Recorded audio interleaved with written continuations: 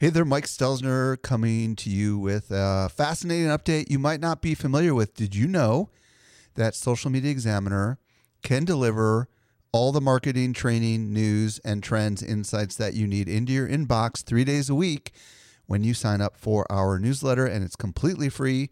Simply visit socialmediaexaminer.com/get updates and take your marketing to the next level.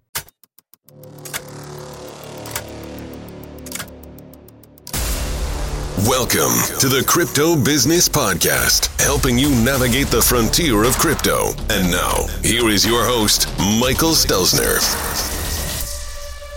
Hello. Thank you so much for joining me for the Crypto Business Podcast, brought to you by Social Media Examiner. I'm your host, Michael Stelzner, and this is the podcast for innovative thinkers who want to know what works in the world of Web3. Today, I'm going to be joined by Mitch Jackson, and we're going to explore Web3 legal. Yes, you heard me right. There are legal things you need to be thinking about before you start your next NFT project or any other project in the world of Web3. And Mitch is going to bring his legal advice to the table, and you're going to hear all sorts of fascinating things that maybe you haven't considered until now. So I think you're going to find this super valuable. By the way, I am at Stelzner on Instagram and at Mike_Stelzner on Twitter. Also, if you're new to this podcast, be sure to follow this show so you don't miss any of our future content. And now for this week's interview with Mitch Jackson. Helping you to simplify your crypto journey. Here is this week's expert guide. Today, I'm very excited to be joined by Mitch Jackson. If you don't know who Mitch is, he's an award-winning attorney, consultant, and speaker. His clients include tech, metaverse, and Web3 clients, and he's the co-author of the Metaverse Handbook. Mitch, how you doing today? Mike, I'm doing fantastic. Thanks for having me. It's always good to see you. Likewise. So today, what we're going to talk about is law and Web3. And you being a trial attorney and having such a background, our paths have crossed paths before in the social marketing world. And I'm really excited to kind of dig in a little bit on your story. So before we get into the law side of things, I would love to understand, how in the world did you get into Web3 and crypto? If you want to start wherever you want to start, let's hear that story. What a fun time to be alive, right? It's fascinating right now. There's so much going on. And so for me, Mike, it takes me back to growing up on a ranch in Tucson, Arizona. I watched my mom and dad entertain guests for 20, 25, 30 years. And they always created a unique, memorable, and entertaining experience for the guests. That's what kept the guests coming back. I was the first one from my family to go to college, much less go to law school. And when I moved out here to Southern California, Mike, this is where you live, there's a lot of competition out here. And I realized just getting good settlements and good verdicts wasn't enough. I needed to bring more to the table. And so what I started doing back in the mid to late 80s was starting a local motocross riding club for all the lawyers and judges in town that love to enjoy riding motocross over on Lake Elsinore and all the other tracks in Southern California. And I noticed immediately it allowed me to connect with a whole new audience, a whole new referral base, and a group of people that I just really enjoyed hanging with. Fast forward to the internet, social media, live video, social audio, what we're doing today with Web3, it's the same thing. That's what led me here. It led me to a place where I could be myself. I could connect with other people that I shared similar interests with. It allowed me to build a unique brand for my firm that other lawyers weren't doing. And from a legal perspective, Mike, we're seeing more legal issues and challenges and opportunities right now in the Web3 space than I've seen in 35 years of practicing law or 40 years of being an entrepreneur. This is where you want to be if you're in business, if you're an entrepreneur, if you're a lawyer. And I think if you like doing things new, if you want to create that kind of brand that other people haven't even thought about, especially if you're a professional, if you're a lawyer, a doctor, or an accountant, this is the sandbox you want to play in. So for all of those reasons, I dived headfirst into Web3, haven't looked back. And the fun thing is, Mike, is we're just getting started. And that's what makes it so exciting. So you've been an attorney for 35 years, is that correct? 35 years. Okay, so you and I were around before, the internet was really a thing and before social marketing was really a thing, and now Web3 is a thing.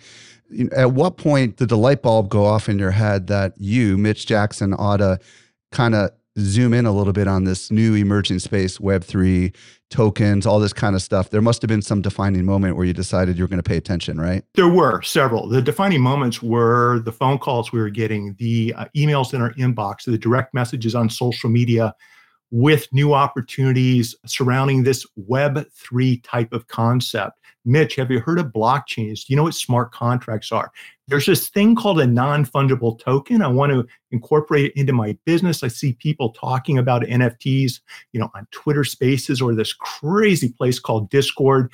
What do I need to do as a business owner to protect myself, to embrace the power of NFTs, to use NFTs properly, to follow the rules, the regulations, and the guidelines, local, state, and federal laws moving forward? One of the advantages, Mike, of being an attorney, what your community sees on little platforms, advertisements, content that's being put out there, we're usually seeing this stuff 6 months to 12 months before it ever goes public. We're the ones having conversations with business owners about all the different legal things that we're going to dive into today. What we're seeing happen right now, what you saw in New York, is the accumulation of all of these conversations, of the adaptation of the legal principles applied to new Web3 technologies. And then you see companies doing it right, rolling these technologies out to service their clients and customers, to create better client experiences and new business opportunities. So for all of those reasons, opportunity, excitement, getting an early peek a couple of years ago at some of the issues that people were struggling with, whether it was in digital currency or what we now think of decentralized Web3 spaces, all of these things were of interest to me. I could tell with my finger on the pulse, this is what was of interest to leaders in industry, to clients that I represent all over the country. And if it's of interest to them, and I respect their thoughts and opinions, it's of interest to me. So we dived headfirst into, and I didn't even know if it was the shallow end, Mike, or the deep end of the swimming pool, the Web3 swimming pool, but we've been treading water ever since. I've been keeping my head above the waterline, breathing when I can, and there's just so much happening so fast. I'm hoping today we can share some tips to help keep your community safe moving forward in the Web3 space. Well, it's fascinating because, I come from the marketing world, and I know you were very active, in the same communities that I was active in. And I'm seeing so many people from that world, the world of marketing and social marketing and internet marketing, moving into Web3. And I'm wondering if part of it is because those of us that are a little bit gray haired, that have been around for a while, kind of missed out maybe a little bit on some of these early opportunities when the internet became popular, or missed out or were a little late to the table on the social marketing side of things. But we see the pattern, and we see this Web3 thing is going to be huge, potentially bigger than all those things combined. And I'm wondering if that's part of what's at play here, because, if you think about like Gary Vaynerchuk, what he did with VFriends or the Bored Ape Yacht Club, both of those projects are less than 2 years old, and those are two of the projects that many people in the world of NFTs and DAOs and all that stuff are talking about. They're not even 2 years old, Mitch. I mean, like, we are just so early. And because we're early, I would imagine people are quote unquote aping in, as they refer to it. They're moving really fast, and they're not thinking about some of the things that you are often hired to think about. So what I would love to hear from your perspective is, for marketers or project founders, why do they need to focus on the legal stuff? Because it seems at first blush, this is the wild, wild west. Law doesn't seem to apply, but I know you're an attorney, so tell them why they need to pay attention, So that last comment, Mike, the law does apply, right? Whether Yes. we're in Old Tombstone or any place else. And that's what people are starting to realize right now when we look at the news, when we look at indictments coming down, when we look at wrongdoers being held accountable for their wrongful conduct. This is real life, serious business, real things. And that's a good thing, right? The glass is half full. To go back to the beginning of your question, I think what's happening is those of us that have been around the block once or twice, have a few gray hairs, we've been in business for a couple of decades. What we see happening is a new technology in the Web3 space that's changing everything. I've been on record saying I think Web3 is going to change business, society, and how we interact around the world, more so than the printing press, which was invented, depending on who you listen to, back in the 1400s. This is a really big thing. It's a really big deal. And so what's important is everybody understand, even though you may not feel like you're new to the table right now in the Web3 world, we're just getting started. Both Gary, you mentioned Gary Vaynerchuk, both he and I were on record in 2021 last year with tweets. Mine was October 15th, stating, in my opinion, based upon the conversations I'm having, the legal challenges that are being brought to my attention as a lawyer, what I'm seeing mutual friends of ours do, what I see happening is 98% of the NFTs that most of you know about right now are going to fail and they're going to go up in smoke. Okay. Those other 2% are going to change the world. And when I say NFTs, I'm talking really Web3 technologies, whether it's blockchain, smart contracts, DAOs, or with an NFT metaverse, big time, right? With an NFT type of component. I think Gary's tweet was 99%. And so we see the upside potential of all the above, but we also see a lot of people that need to start pumping the brakes a little bit and take a step back and slow down and start incorporating traditional common sense business tactics, start appreciating that even though it's a tap or a swipe away to purchase an NFT or to drop an NFT, there are certain state and federal legal issues that apply to all the above. So it's an exciting time to be alive. It's a great time to be a lawyer because I can help a lot of my friends make good, well thought out decisions. But it's also scary, Mike, because we have a lot of people appearing on Twitter Spaces and in our Discords, with 15 minutes of Google research and the gift of gab, being able to come across as an expert. And so there's a lot of bad advice. There's a lot of misinformation being shared in exchange for somebody looking for a short-term gain apart from a long-term positive result for the community. So it's a challenge, but it's fun. And that's why I wanted to come on today, is hopefully share some ideas to keep everybody safe and sound moving forward in the Web3 space. One of the things that I want to ask you that I didn't prepare to ask you, but it seems to be a natural question to ask, is the blockchain and NFTs is a global phenomenon, and the law is very much based on geography, right? Like federal and state. So I would imagine this gets complicated when you're dealing with international projects, and so many of these projects cross all sorts of different countries and stuff like that. So I would imagine most of what we're going to talk about has to do with the United States. Is that correct? That's a good assumption. Okay. And also, Mike, this might be a good time. We're having a conversation. No legal, financial, or investment advice is being given.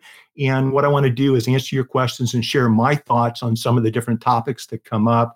But you're right. We're talking about a global community. So we've got a combination of state laws, federal laws, we've got international laws, we've got IP, intellectual property laws here in the United States, versus international laws. We have jurisdiction and venue issues. If somebody doesn't do what they promise you they're going to do, what state, what country, what venue or location can you hold wrongdoers accountable for?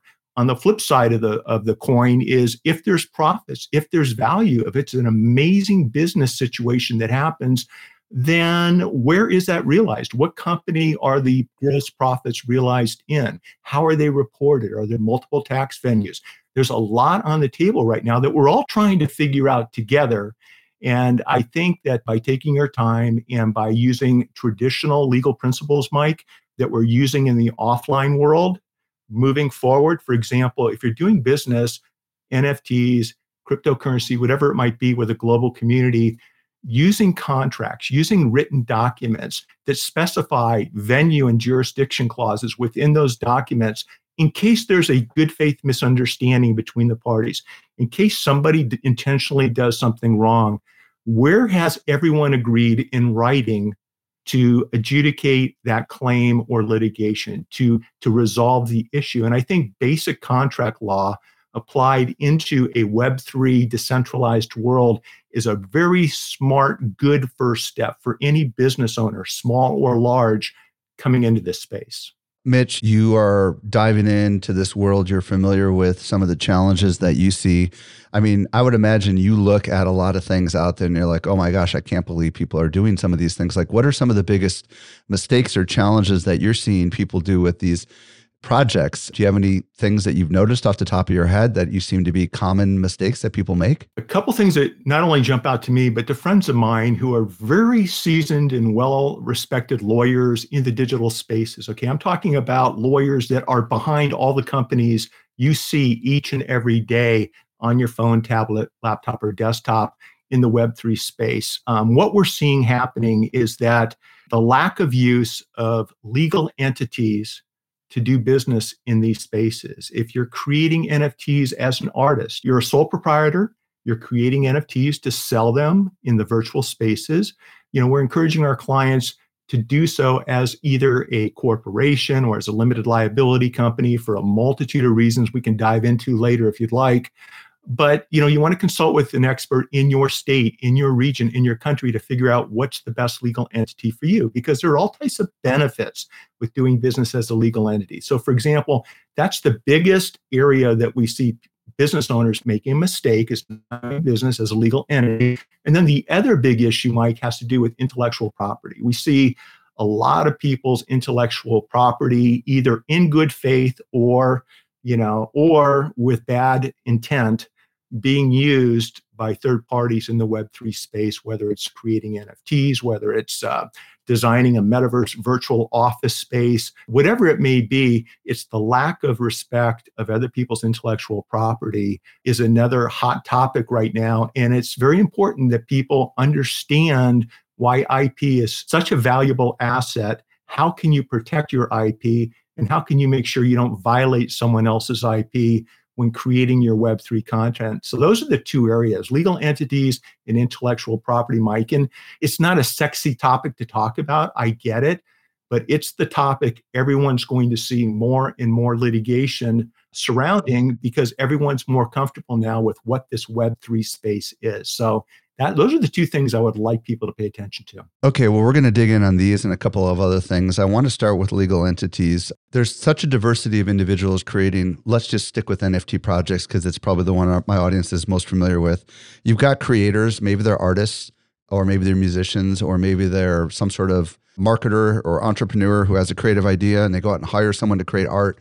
I guess the big question is, should these collections be separate legal entities?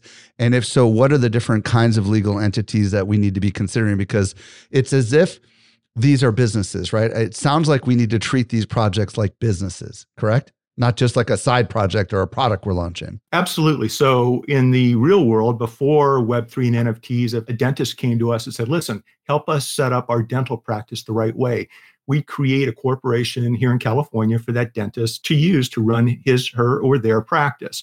We then set up an LLC. That LLC would purchase dental equipment, the chairs, the devices you see in these offices, and they would hold title to those devices. They would then lease those devices back to the corporation run by the dentist. The employees would be hired by another limited liability company or corporation, and there would be leasebacks to the main dental corporation. It's entities working together for protective liability reasons and to maximize tax options. Moving forward into the Web3 space, Mike, what we're encouraging our clients to do is to create the appropriate legal entity. So if I was an artist, for example, I would be an LLC, a limited liability company, or maybe a sub-S corporation here in California. For those of you not familiar with different corporate entities, a sub-S corporation allows you to be treated as a corporation, but only taxed once as an individual. What's important about both of these liabilities is if something happens in the business world where you're faced with a claim or a lawsuit or just something unexpected happens,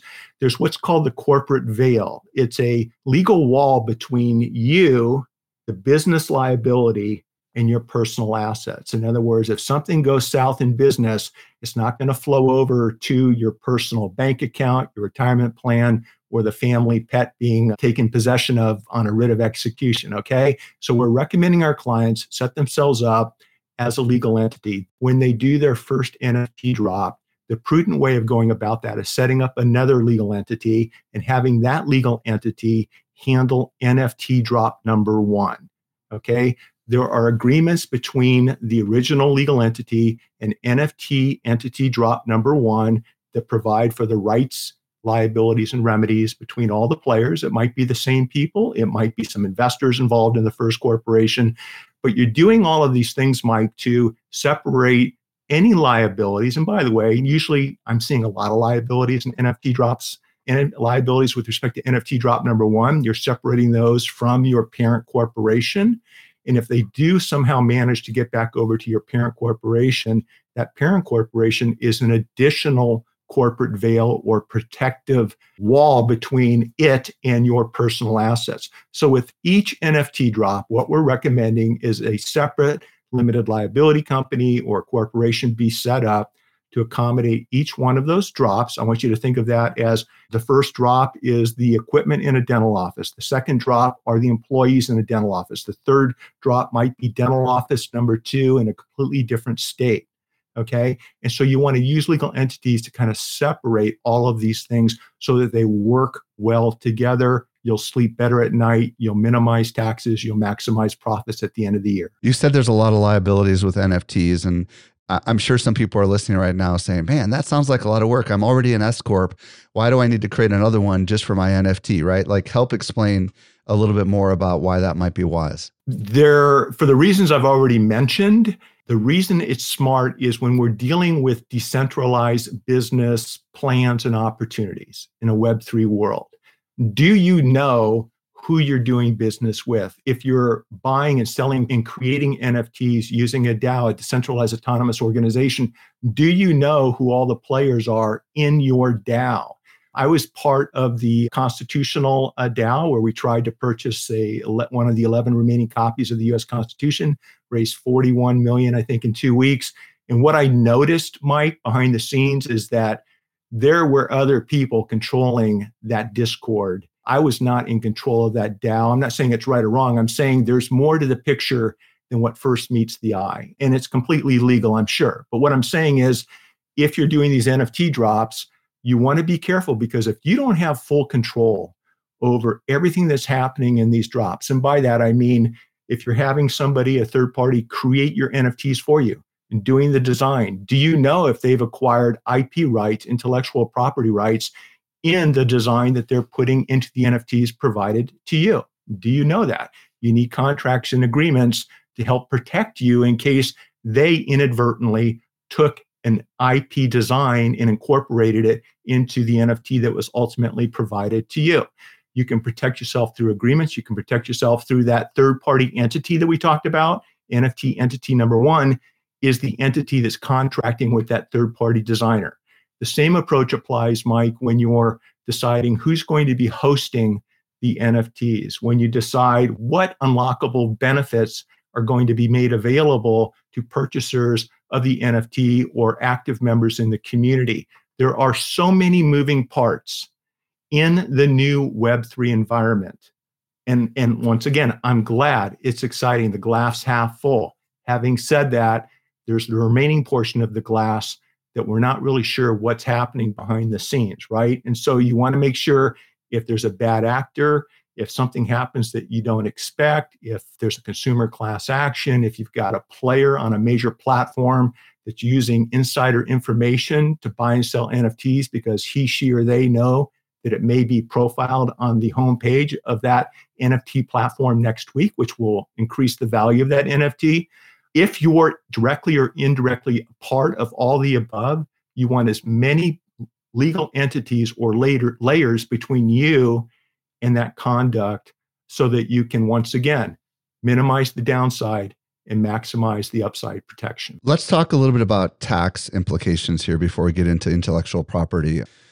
I would imagine it's got to be complicated when it comes to NFT drops, right? Because you're dealing with the initial mint, and then you're dealing with these commissions that are coming in all the time. I mean, like, I don't know if you cover that. I know you do cover that because we agreed to talk about this a little bit, but what do we need to know about the tax side of it from your perspective? What everyone needs to know, especially those of you that your NFT and digital currency appreciated in value last year, and now this year we're in a completely different world.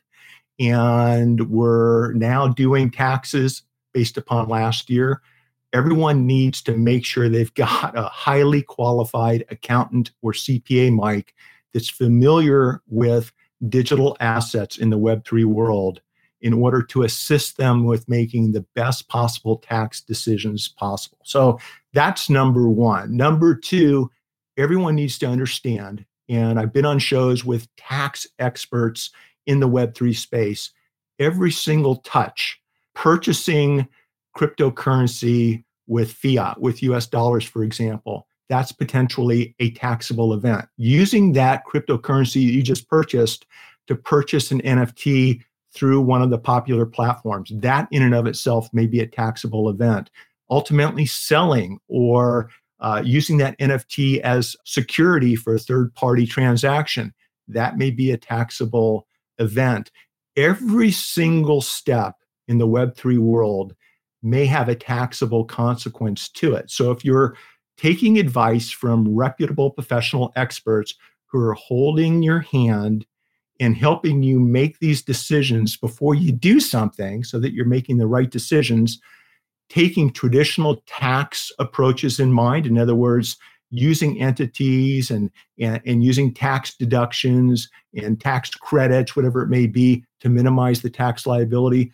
All of these things come into play in this new Web3 space. 99.99% of the people that I'm involved with, the creators, the artists in the Web3 space right now, aren't doing anything I just mentioned, Mike. And I get it. This is new. But as the IRS gets up to speed on what's happening, as the DOJ, the Department of Justice, gets up to speed on what's happening, we're seeing more and more cases and more lawsuits being filed. And it's just the tip of the iceberg. It's going to get worse. There's two things when it comes to taxes I want everybody to pay attention to. And I made a couple of notes. Number one, pay attention to your 1099s.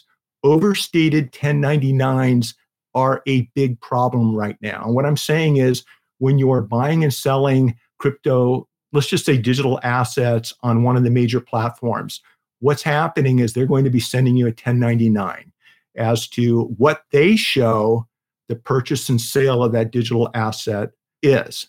And oftentimes it's not going to be accurate. They don't have a history of where you first purchased the digital currency, you then ultimately transferred over to the platform, where you then subsequently purchase the NFT.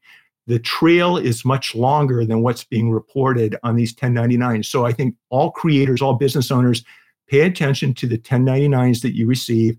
Go over them with your accountant or CPA. Number two, pay attention to US tax code 6050I. I don't think this goes into effect until 2024, but what it talks about is if you transfer value of $10,000 or more to a third party, then you need to report it. And that would apply to digital currency, that would apply to cryptocurrency, that would apply to NFTs. And so pay attention to 6050I, talk to your accountant or CPA about that, because that's very important also. There's also what's called the gift tax, Mike, and that means, I believe this year, and don't hold me to this, but my understanding this year, for example, is if I gift you an NFT or digital currency valued at $16,000 or more, I have to report that, and I have to pay a gift tax on that transfer to you, on that gift to you. Once again, everyone, check with your accountant in your state, in your region or country, and determine exactly what that magic number is.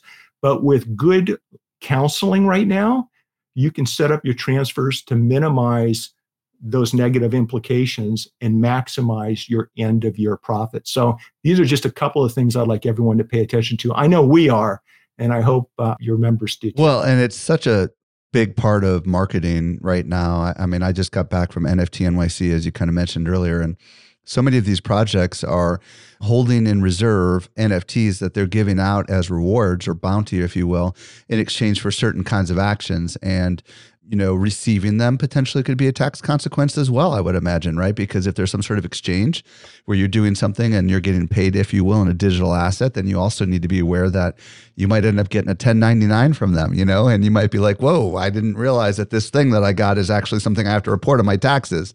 What I would love to talk about is the intellectual property side of this, because there's so many crazy things going on in the intellectual property world. First of all, define intellectual property so people understand what that means to our audience. And then what do we need to understand about this when it comes to doing things like NFT projects? And maybe the fair use doctrine also, because that's one of the big issues I see here, Mike. So intellectual property is simply, if you create content, if you create original content, then you have a copyright on that content. And you have the right to decide who gets to use that content, whether it's a piece of art, whether it's a software algorithm, whether it's a particular code embedded in a smart contract that works with the Web3 and NFT space. So that's what intellectual property is. It's something that belongs to you, to the creator, to the human being who creates that content.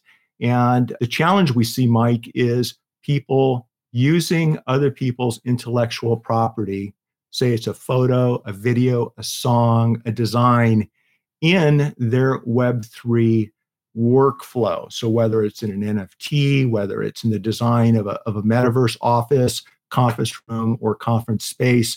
And it's a big no-no. It's a big challenge right now. And so the biggest issue I hear, or the biggest area of confusion that I hear is called the fair use doctrine. People say, well, I'm not using that much of the song. I'm just using a piece of the picture. Nobody's going to know that I'm using this image in what I'm doing. It's fair use. I saw it on the internet, so it's there for everyone to fairly use. And that's not what the fair use doctrine's all about, Mike. And so people need to really wrap their head around the fair use doctrine. I made a couple of notes. Yeah, let's talk about it. Yeah, just quickly. It's codified, everyone, under 17 USC section 107. That defines the fair use doctrine, okay? And the fair use is a doctrine in the United States that permits limited use of copyrighted material without having to first acquire permission from the creator or owner or the person with ownership rights to that material. Now, this is what everybody needs to pay attention to, and that's why I printed it out, because I want to make sure I'm concise and accurate on this.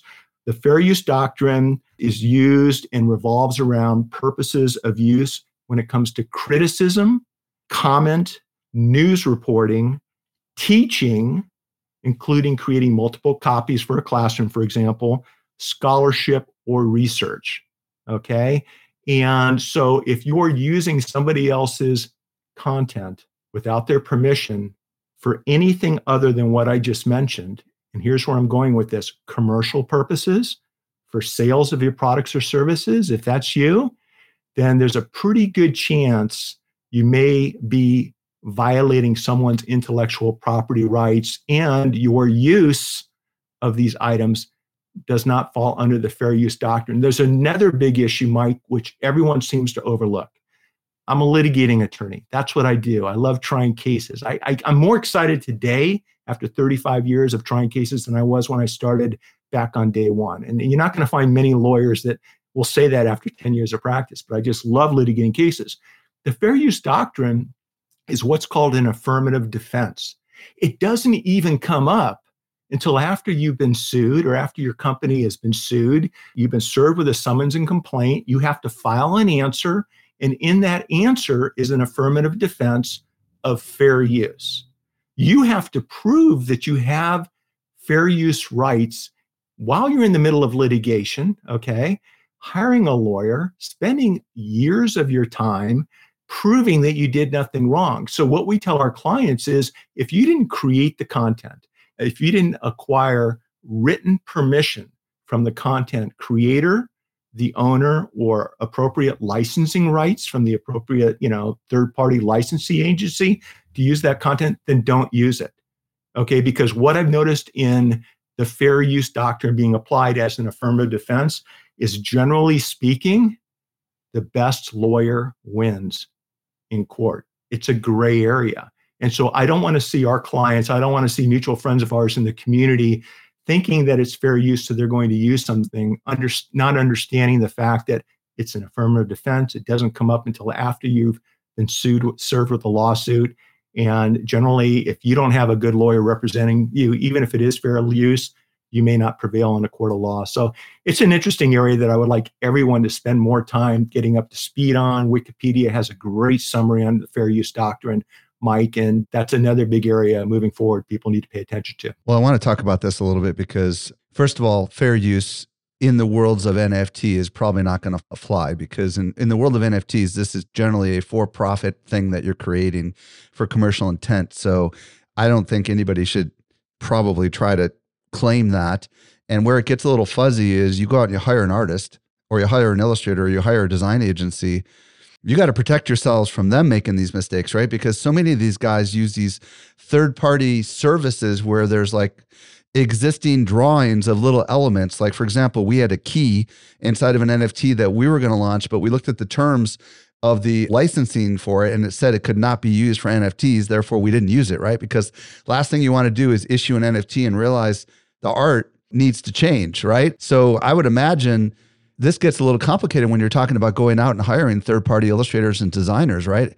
What do we need to be thinking about there? What you and I need to be thinking about is the company that we formed that then went out and started this third-party LLC for NFT drop number one.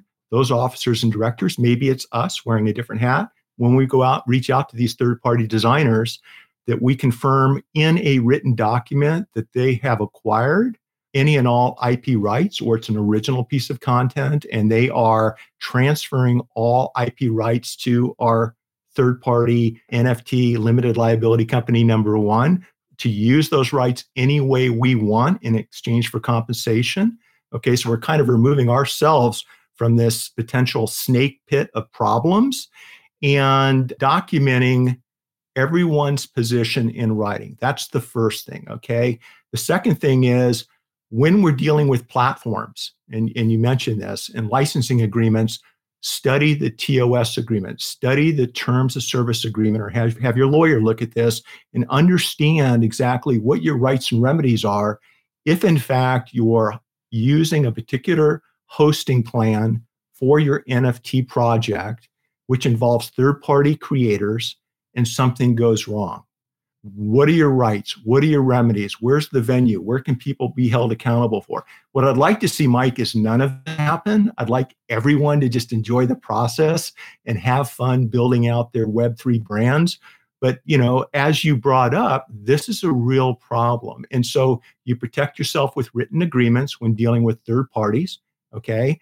What a lot of people don't realize, Mike, is when you purchase an NFT, 99 times out of 100, you're not also acquiring the IP rights behind that NFT. So if that's important to you, make sure you look at all of the written documentation behind the purchase of your NFT so that you can ascertain whether or not you're also acquiring limited or full IP rights so that you can do what you want with that NFT moving forward. A lot of interesting issues here in the law. I see AI, I see as the Web3 platforms develop, Mike, I see things becoming a little bit more clear down the road. But where you and I are sitting right now today, and probably for the next couple of years, there's going to be a lot of dust in the air until everyone's rights and remedies settle to the ground as to what we can and can't do. And that's why a lot of, I think, really good lawyers are saying, listen, let's see what works in the real world. Let's apply this to our digital business transactions, whether it's Web3 or Web2. And let's be careful. Let's pump the brakes. Let's make sure we know who we're dealing with, what we're using in our content creation, and backing everything up with contracts and agreements. The biggest challenge with NFTs right now, Mike, in addition to what we've already talked about, does revolve around security law. Okay. Is your NFT a security? Are the drops that we're seeing, participating in, building, promising, having fun with, are we actually violating SEC, Security and Exchange Commission rules and regulations, or not? What do we need to look at? What are things that we need to pay attention to when it comes to NFTs and security law? So I see that as being another area that's developing, Mike, that people need to pay attention to, and then protect themselves using legal entities. If you're playing in the gray area and you're not really sure, or your lawyer or CPA is not sure what type of NFT animal you're actually dealing with, then you want to make sure you proceed slowly and carefully, or you pivot and go a completely different way that's a little more safe, a little more secure, and offers great upside potential without the downside potential too. I'm glad you brought up the security thing, because when we say security, we really mean, is it like, maybe you should explain what that is for people that maybe don't understand what it means to be a security. Like, just simply translate that. What does that mean? Because they might not understand what that means. So what I'm talking about for purposes of this conversation, Mike, is a security is an instrument. It's a financial instrument that's being used. Like a stock. Like a stock, for example, like an investment that falls under the Security and Exchange Commission. There are rules and regulations that apply when you're selling stocks, when you're transacting in securities. And that goes all the way back to the 1930s with the Security and Exchange Commission. And guess what? We don't have that in the Web3 digital currency or NFT spaces right now. So what we're doing right now, Mike, is we're reminding our clients and we're letting our clients know about the Howey case. The Howey case goes all the way back to 1946, and that was a defining Supreme Court case that basically laid out 4 factors we need to look at to determine whether or not a transaction may be deemed a security under the SEC. If so, that's fine. You simply have to register appropriately with the SEC. You have to do the paperwork. You have to follow the rules and regulations. What I'm seeing in the Web3 space right now, like you said earlier, it's kind of the wild, wild west, especially with large NFT drops. And so when I go through these 4 steps with you right now, I want everyone to think to themselves, as I go through each of the 4 steps, does this sound like an NFT drop that you've read about online? Maybe an NFT drop that you're a part of, you're an investor in, right? These are like real issues that people need to pay attention to. So the 4 steps in the Howey test are as follows. Number 1, is there an investment in money? So when looking at NFTs or when we're looking at buying and selling digital currency, is there an investment of money that's being asked of you or that you're asking other people to be a part of, to become part of your community, part of your project? Number 2, in a common enterprise. Okay, is this a common NFT drop? Does it have a name? Does it have a community? Does it have its own Discord, right? Number 3, is there an expectation of profit? Well, most of the business people I'm around, we're not in business to lose money. And I think most of the projects we see online are there to help the community, to do good in society. But usually there's also a component of being profit oriented. So take that into consideration. Number 4, is the profit expected to be derived by the efforts of a promoter or third party? Is there somebody behind this particular project, someone we look up to, someone we respect? Or is it someone who we don't know because the project's being pushed by a DAO? And so we don't really know who's behind the project. Those are the 4 factors that the Howey court asked us to look at. And I'll leave it up to everyone listening to this interview to decide whether or not you think your NFT project that your friend's involved with falls within those 4 guidelines. I will tell everybody, when it comes to fractionalized NFTs, the elements of the Howey test do seem to be more apparent. So the 4 steps I just went through, if you're a single artist putting your artwork in a virtual gallery on the metaverse, there's a fairly good chance that those 4 elements don't apply to you. Check with a lawyer, independently ascertain whether or not that's the case. Having said that, when it comes to fractionalized NFTs, all of these things are happening as a community in exchange for somewhere down the line, there's a rate of return. There's some type of consideration or benefit. I think what we're seeing, and with some of the legal scholars that are a lot smarter than I am when it comes to these types of legal issues in this space, what they're reminding me of is, Mitch, the fractionalized NFTs are probably the problem area, more so than everything else. And so pay attention to fractionalized NFTs and these issues moving forward, Mike, because as we see each and every day, I think the last 2 or 3 days on my Twitter feed, I actually shared 3 or 4 different new cases that have been filed, because of these types of SEC violations or other criminal wrongdoing, traditional white-collar crime statutes being applied in the Web3 space.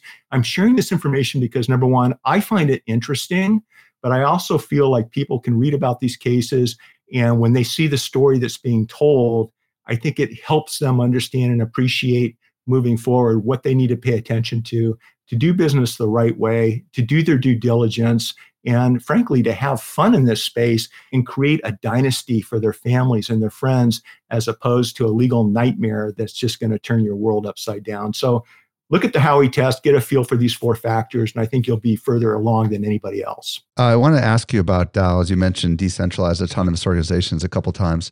I'm seeing a lot of people trying to organize a DAO to try to not make it be a security. I'm curious what your thoughts are on DAOs. It seems to be a very fuzzy area right now. It really is. So it's a form over substance, a substance over form type of analogy, right? It doesn't matter what you call something. If it walks like a duck and quacks like a duck and looks like a duck, it's probably a duck. So with the challenge with DAOs, and what's interesting about them is, for example, the US Constitution, 41 million in 2 weeks. It allowed a global community to come together just like that and participate in a live auction. And that was fun. I actually watched the live auction on YouTube.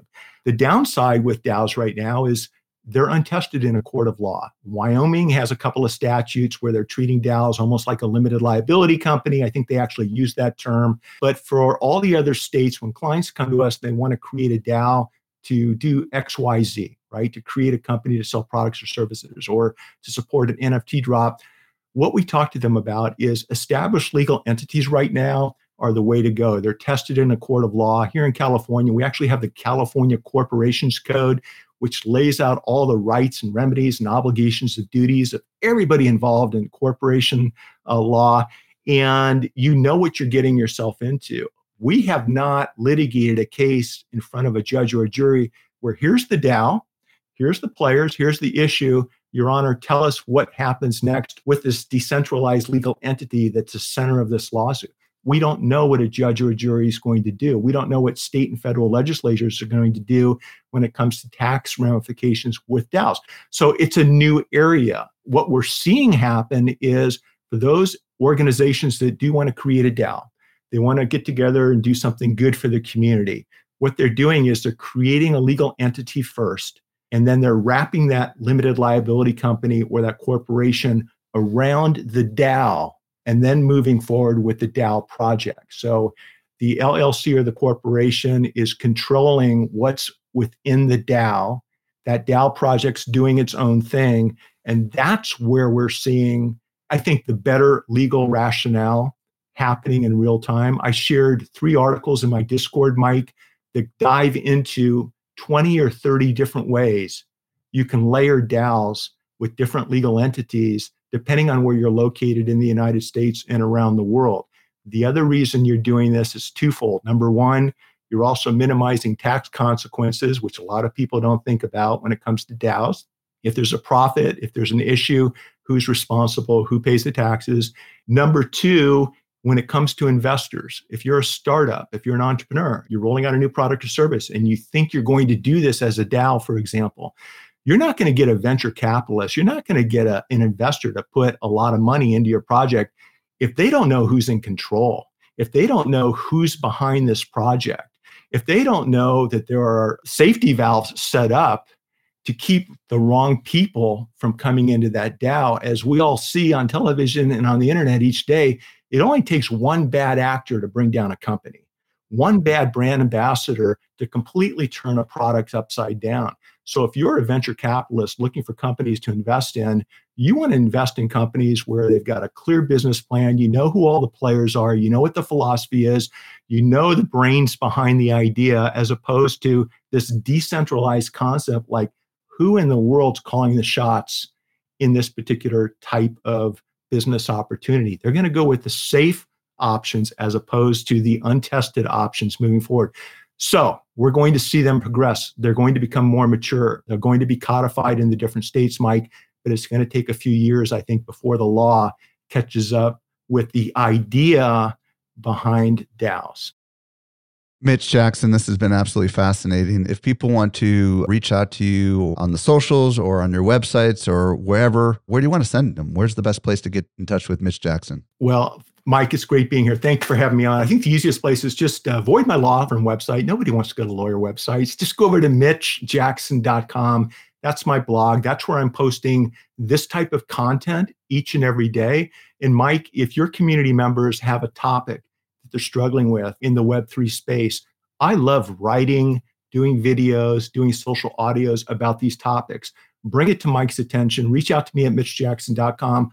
I'll do a post, I'll explain it, and hopefully as a community, we'll watch out for each other, we'll move forward, and we'll maximize all the benefits that I think are coming down the line in the Web3 space, Mike. And I'm super excited about our futures. I'm super excited about what's going to be happening moving forward in 5 to 10 years when you layer everything we talked about with AI in the metaverse.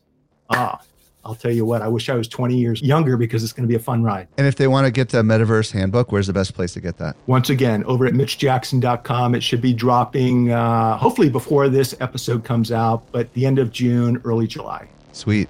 Mitch, thank you so much for sharing all your wisdom and answering all my questions. We're better because of it. I appreciate you. Thanks for all you do to the community, Mike.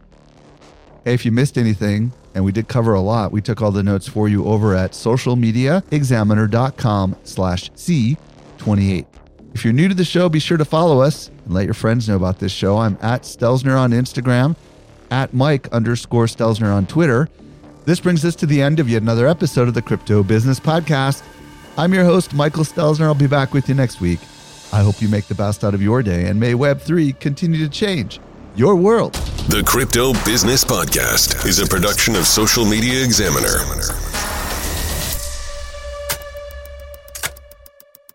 The information provided in the Crypto Business Podcast is provided solely for educational purposes. Do not treat what you hear as investment, trading, or financial advice. Do your own research.